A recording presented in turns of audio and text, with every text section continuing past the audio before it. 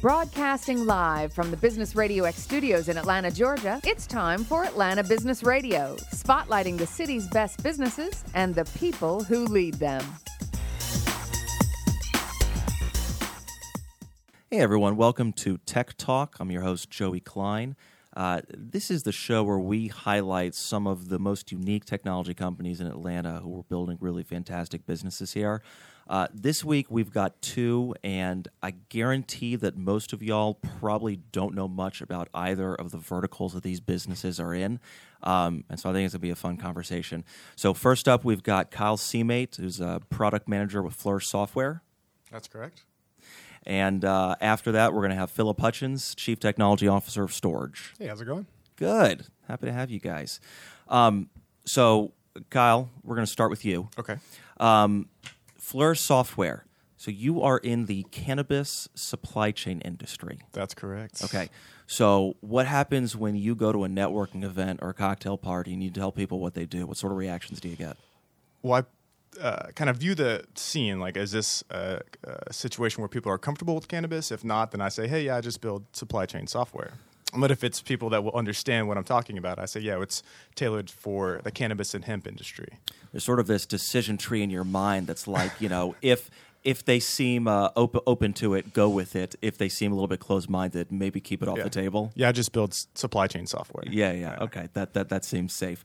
So supply chain software is a big business, especially here in Georgia. Mm-hmm. We really are a logistics capital, whether it's the port, whether it's our supply chain technology companies.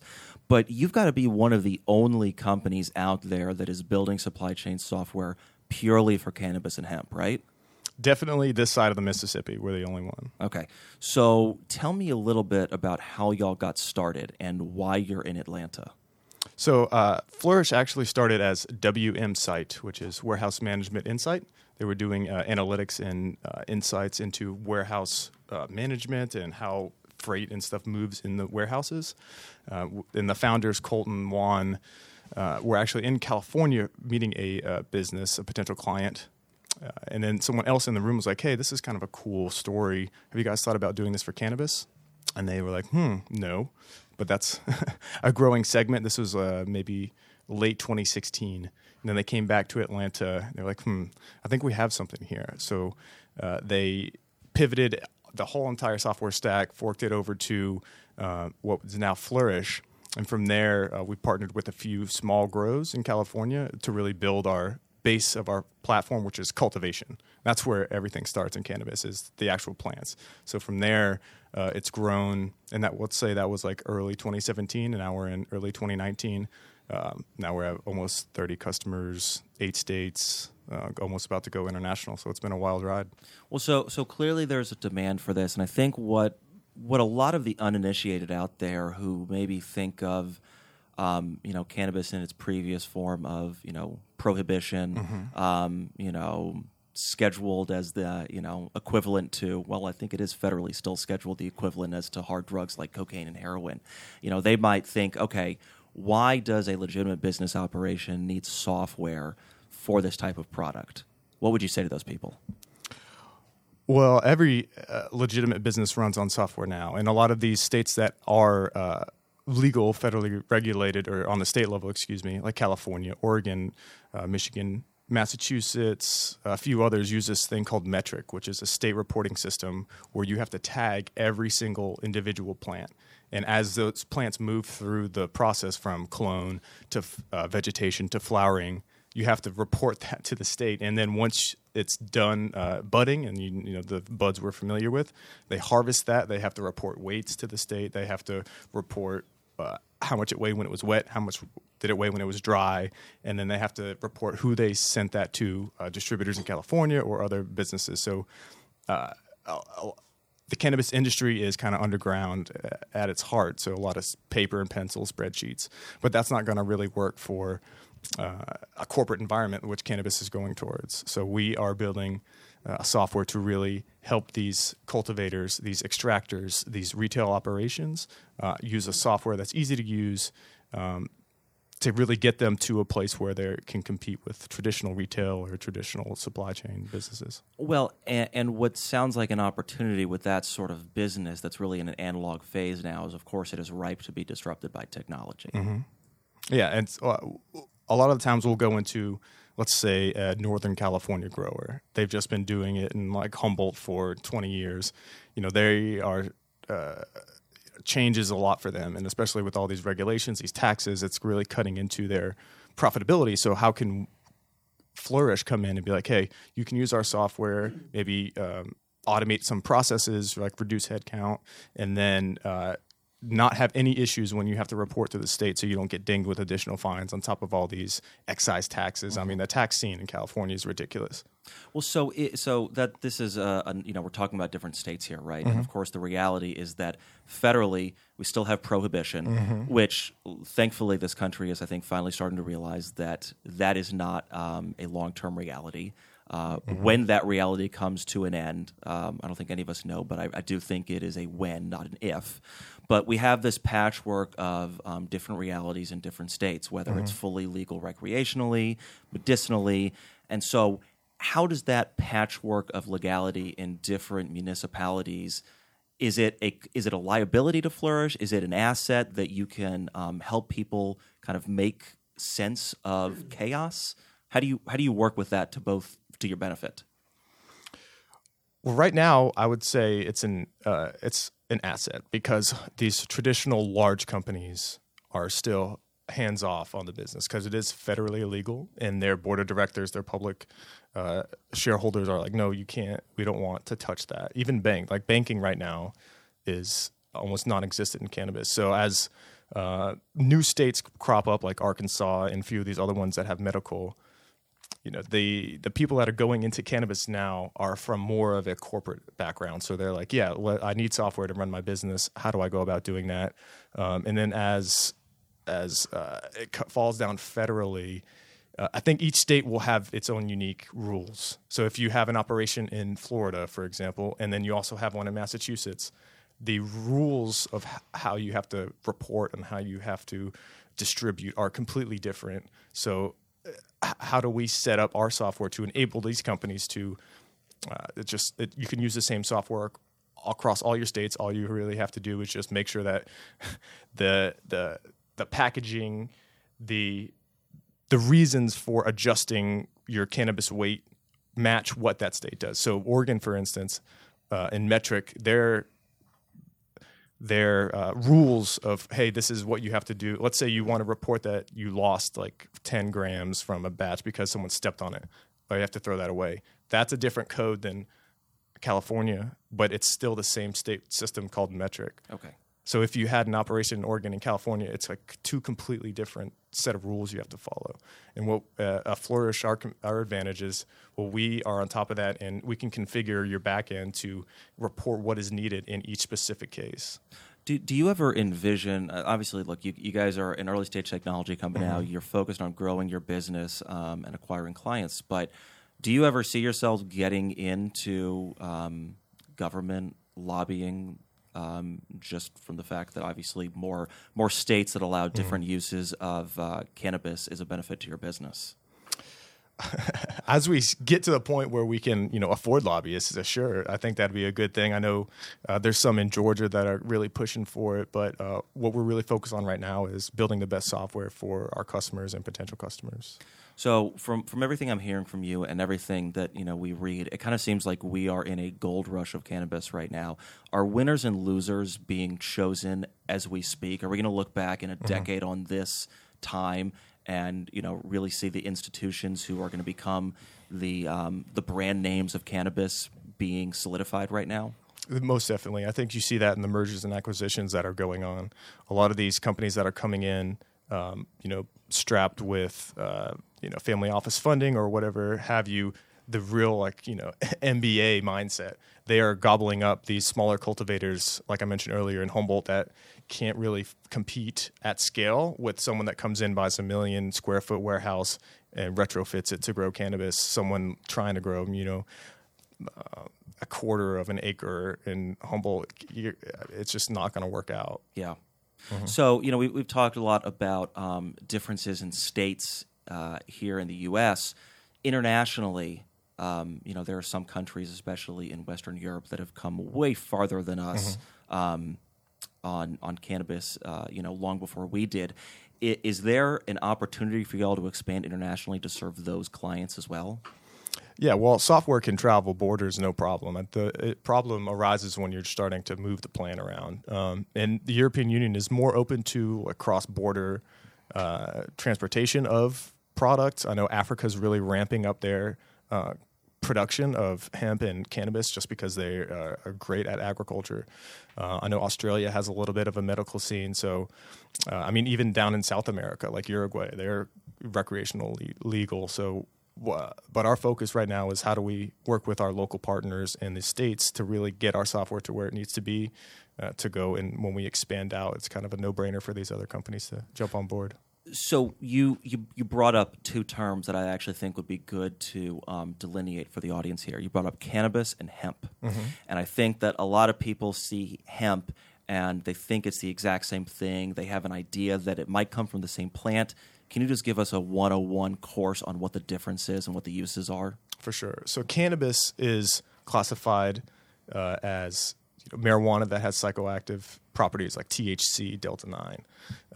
And hemp is classified as less than 0.3% delta-9 THC that's active. So this farm bill that passed in 2018, which made it federally legal to grow hemp in all 50 states, that's with less than 0.3% delta-9 THC. So then that's really resulted in this big CBD boom. Oh, CBD water seltzer, CBD doggy treats, CBD this, CBD that. Even in Georgia, like you can go to some of these head shops and buy CBD flower. Now you can smoke it. You're not going to get high.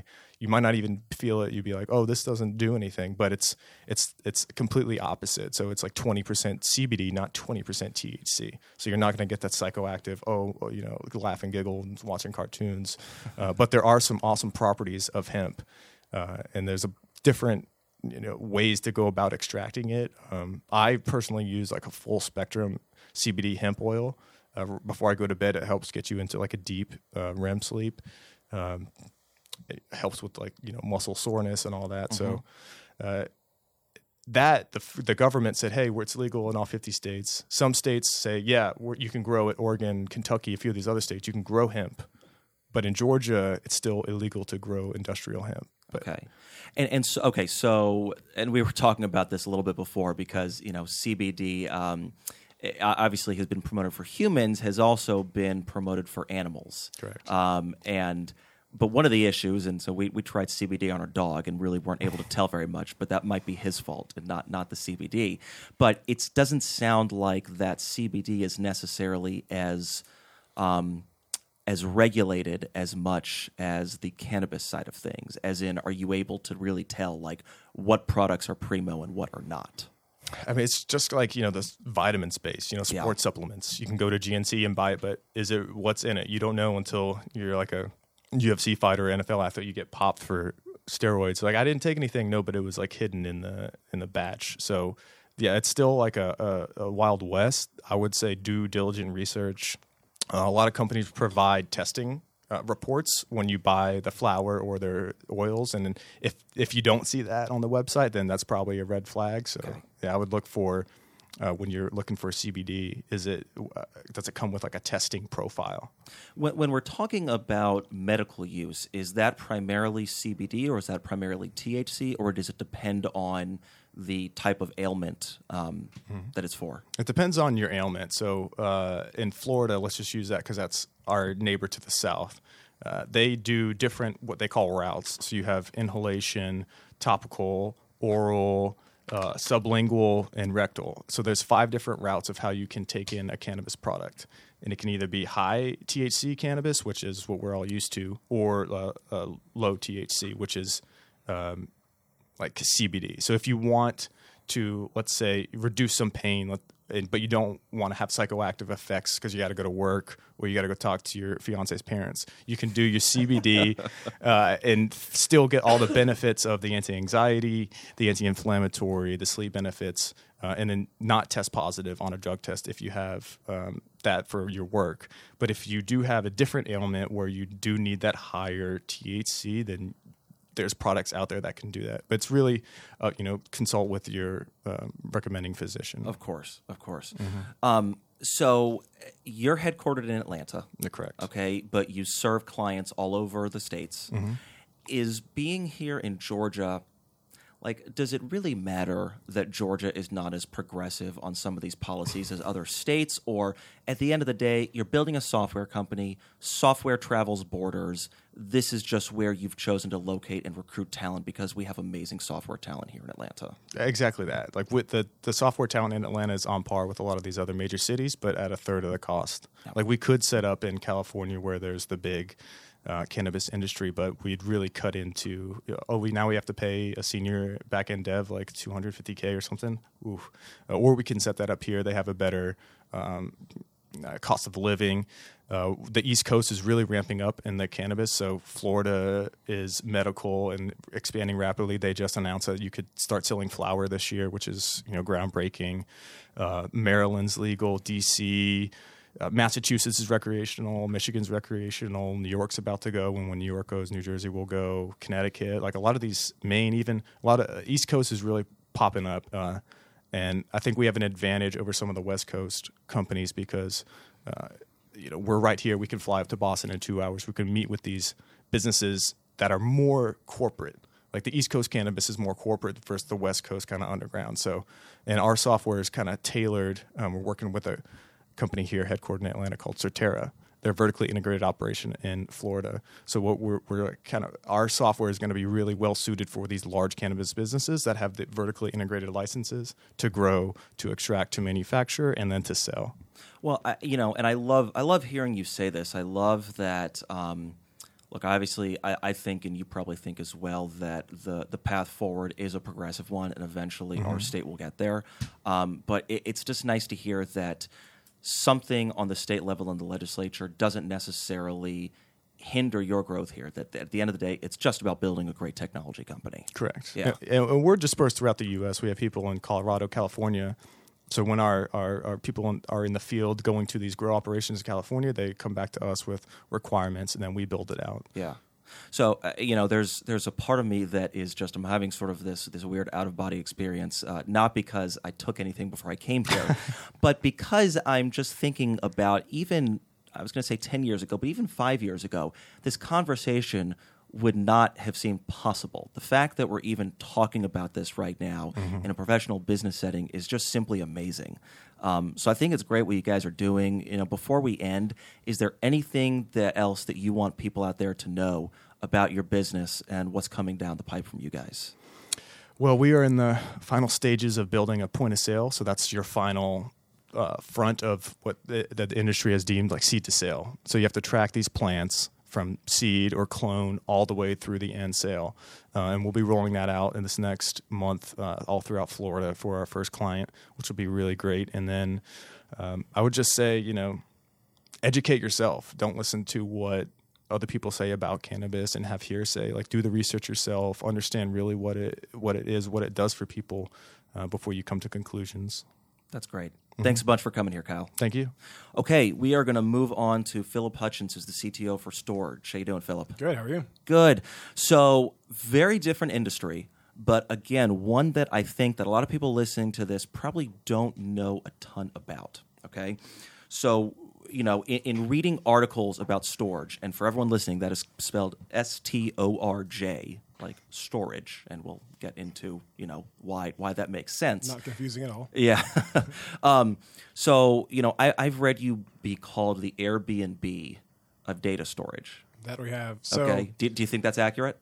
It is actually. If you think about how Airbnb works, it's a bunch of individuals that have extra space that they're might not be using, and they can rent it out to other people. The company Airbnb is kind of the facilitator that connects all of those people to the rest of the world. And that's very similar to how Storj Labs works. So if you have a computer at home and have extra storage space on it that you're not using, you can rent that out. And we're the facilitator to make sure that we connect the people that need the space to be able to have it. Okay, so let's take a real life example. So right now I have, I've got the iMac or the Apple box, whatever it's called. Yeah. Okay, and it's got 1 terabyte on there. I do not use that much storage. I probably have about 600 gigs left over. What do I do? So it's actually pretty easy. You would just visit our website, storj.io. You would download the Storj software. It's actually really, really small and lightweight. We do that intentionally because we don't want it to interrupt your normal computing. Install it on your machine, choose how much space you want to share, and it starts going. And so someone is literally using the extra space on my computer for their own storage. Correct. But it's not like they're individually uploading their files, choosing you. It's all automated behind the scenes. Someone goes to upload a file. It is chunked up into little tiny pieces and encrypted. Then we, as a facilitator, we find the best places for you to store your files and give you a bunch of options. That lets you, the program really select for you some of those places and then send your files, each piece of the file, to the different computers. So one of those might land on yours. So in the end, on your computer, you have a small piece of an encrypted file from someone.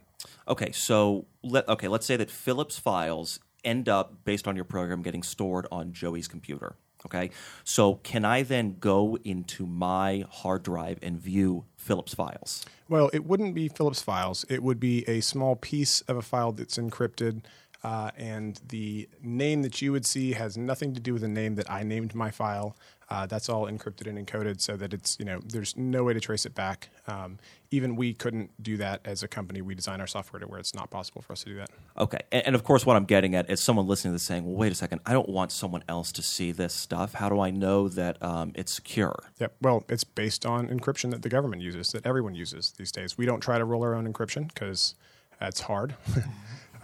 It's really important that we use stuff that's proven out there that everybody uses. For SSL, so you see that HTTPS on the top of your browser, you're typing your password in for your bank. It works for everyone here, so it should work at least well enough for us. And we use stronger encryption than most. So. And so then if I want to go Philip in this example wants to go access his files. Okay, right. I'm assuming there's some sort of storage desktop app that you go into and I'll let you explain it. Yeah, How does that work? So currently we're on our V3. We're releasing our V3. We're in the alpha stages of V3. Currently, there's a command line tool that lets you do this. There will be more. We're really in the business of we're trying to be more of an Amazon S3 than a Dropbox. So we're not going to be in the market for creating applications like that. We are going to enable others to do that. We may have some sample apps to do that. We have a sample web app and a sample mobile app as well. But, okay.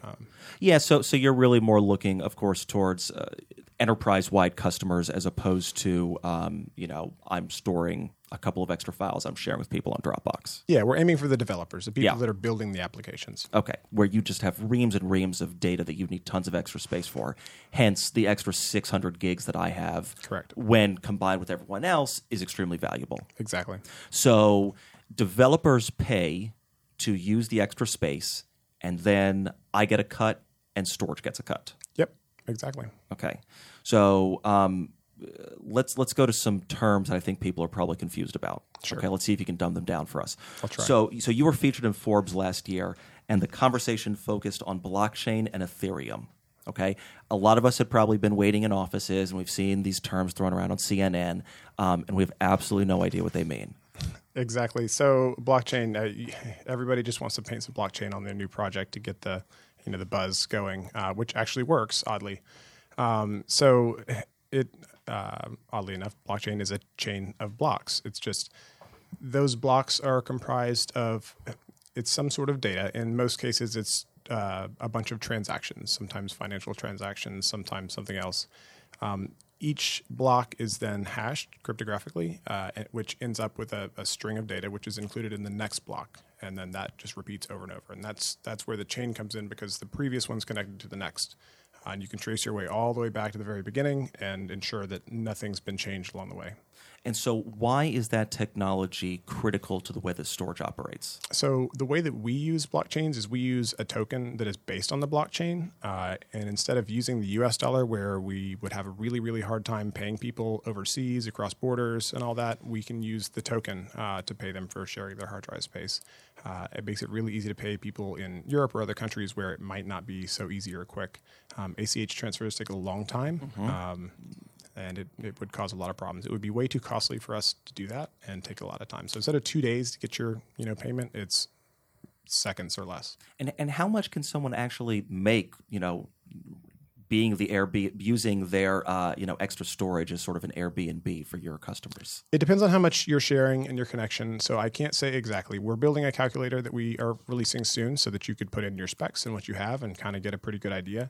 But we're aiming to have somewhere between $5 and $10 a month for a few terabytes of storage space that's fully utilized.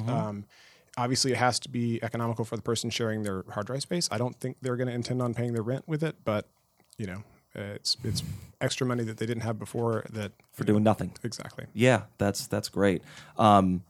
So there's something else interesting about you guys that I read. You engaged in a token sale. Okay, you raised in an initial coin offering, otherwise known as an ICO. You raised about $30 million that way. Correct. Well, so the most recent one was a token sale, not an ICO, because we did one years ago before on the Bitcoin blockchain. So just to be for legal purposes, we are very specific about the fact that this was a token sale, not an ICO. Well, so that is educational for me as well. So can you explain what the difference is between both of those and why you opted for both? So the only difference is one was first and one was second. Okay. And if you do a second one, you aren't supposed to market that as an initial offering because that would insinuate that they're the first ones to get your tokens when there are already tokens out on the in the market. So we were one of the first to do a token sale, period. And it was a small one the first time around. Second time around, the first time was based on the Bitcoin blockchain. We migrated our token into the second token sale with our Ethereum-based token, and we hit the timing just right and did very well. And so, is this an alternative to raising institutional money? What was the rationale behind that business move? Well, it's almost hard to compare because when you're raising money through VCs and other funds like that, you're basically giving away a portion of your business with that sale. Where in a token sale, you can imagine a token kind of like if you have an arcade, right? And the arcade's not open yet. They want to open. They have a bunch of games. They want people to come play the games. They have tokens, right? They can sell those tokens to people that are going to want to play their games. Maybe they sell them at a discount before they open. Someone that has a bunch of them, maybe bought a ton, could sell them to their friends for a little bit more than they paid. So the value can change when that arcade opens. They can go use those tokens to play the games. Just like our token, you can use that to buy storage. Got it. Okay, so this is enabling the future use of your platform. Correct. Okay. And so I'm assuming because you've done two of them, they've been a success. Correct. Yeah. Okay. And so do you see that as a means for business growth in the future? Possibly. Obviously, we don't want to raise more money than we have to. It's sometimes you can raise too much money and get a little complacent, I feel like. I think we hit a really good spot. We've got a really good product that we're building. So we'd like to not have to again, but we very well could. Okay. So what is the future for storage? What have you not done that is coming next in the coming 12 to 24 months? Well, like I said, we're working on our V3, which is in alpha stages. We've got beta coming before too long and then production this year. One of the big things I think is, streaming out of the box, sharing of files. Those things weren't either as performant or available on the previous versions of our software. And we're really, really excited. We've learned a lot from the first two times that we built the platforms. And we've fixed a whole lot of the problems straight out of the box. We're the experts in the space, so it's it's been really fun this time. Well, so clearly you've had a lot of success with what you're doing, but you are going up against big incumbents. You mentioned Amazon as one of them. Yes. So, but obviously there's got to be some nuances about what you're doing that is different from them about why people would use Storj over an Amazon. Mm-hmm. What does someone need to know about those differences? So one of the biggest things that you notice is obviously we're not building big data centers, right? The storage is on your computer and his computer and everybody else's computer. And so without that cost of building giant data centers, it saves us a lot of money in overhead. Also tied to that is the fact that if those files are stored on people's computers, they can be pretty much anywhere. They could be in this room or across the street. So if in the future maybe some movie streaming company uses our platform to store their files on, I live in an apartment. Maybe the guy next door has that file on his machine, and I can stream it directly from next door. So just imagine how granular you could get the distribution of storage space and files as opposed to having central data centers built around the world. Well, and so is part of the strategy of having all of these storage locations all around the world is that your system will figure out, okay, here's where developer X who needs storage is. Let me go and figure out who's closest by to him so that his files can be closer? Absolutely. So if you're familiar with CDN, the idea behind CDN is that you have some files that are used a lot, right? And so you want to make sure that they're in the right places, that they scale up and down as needed, and it's just very, very fast. So our platform is absolutely perfect for that application.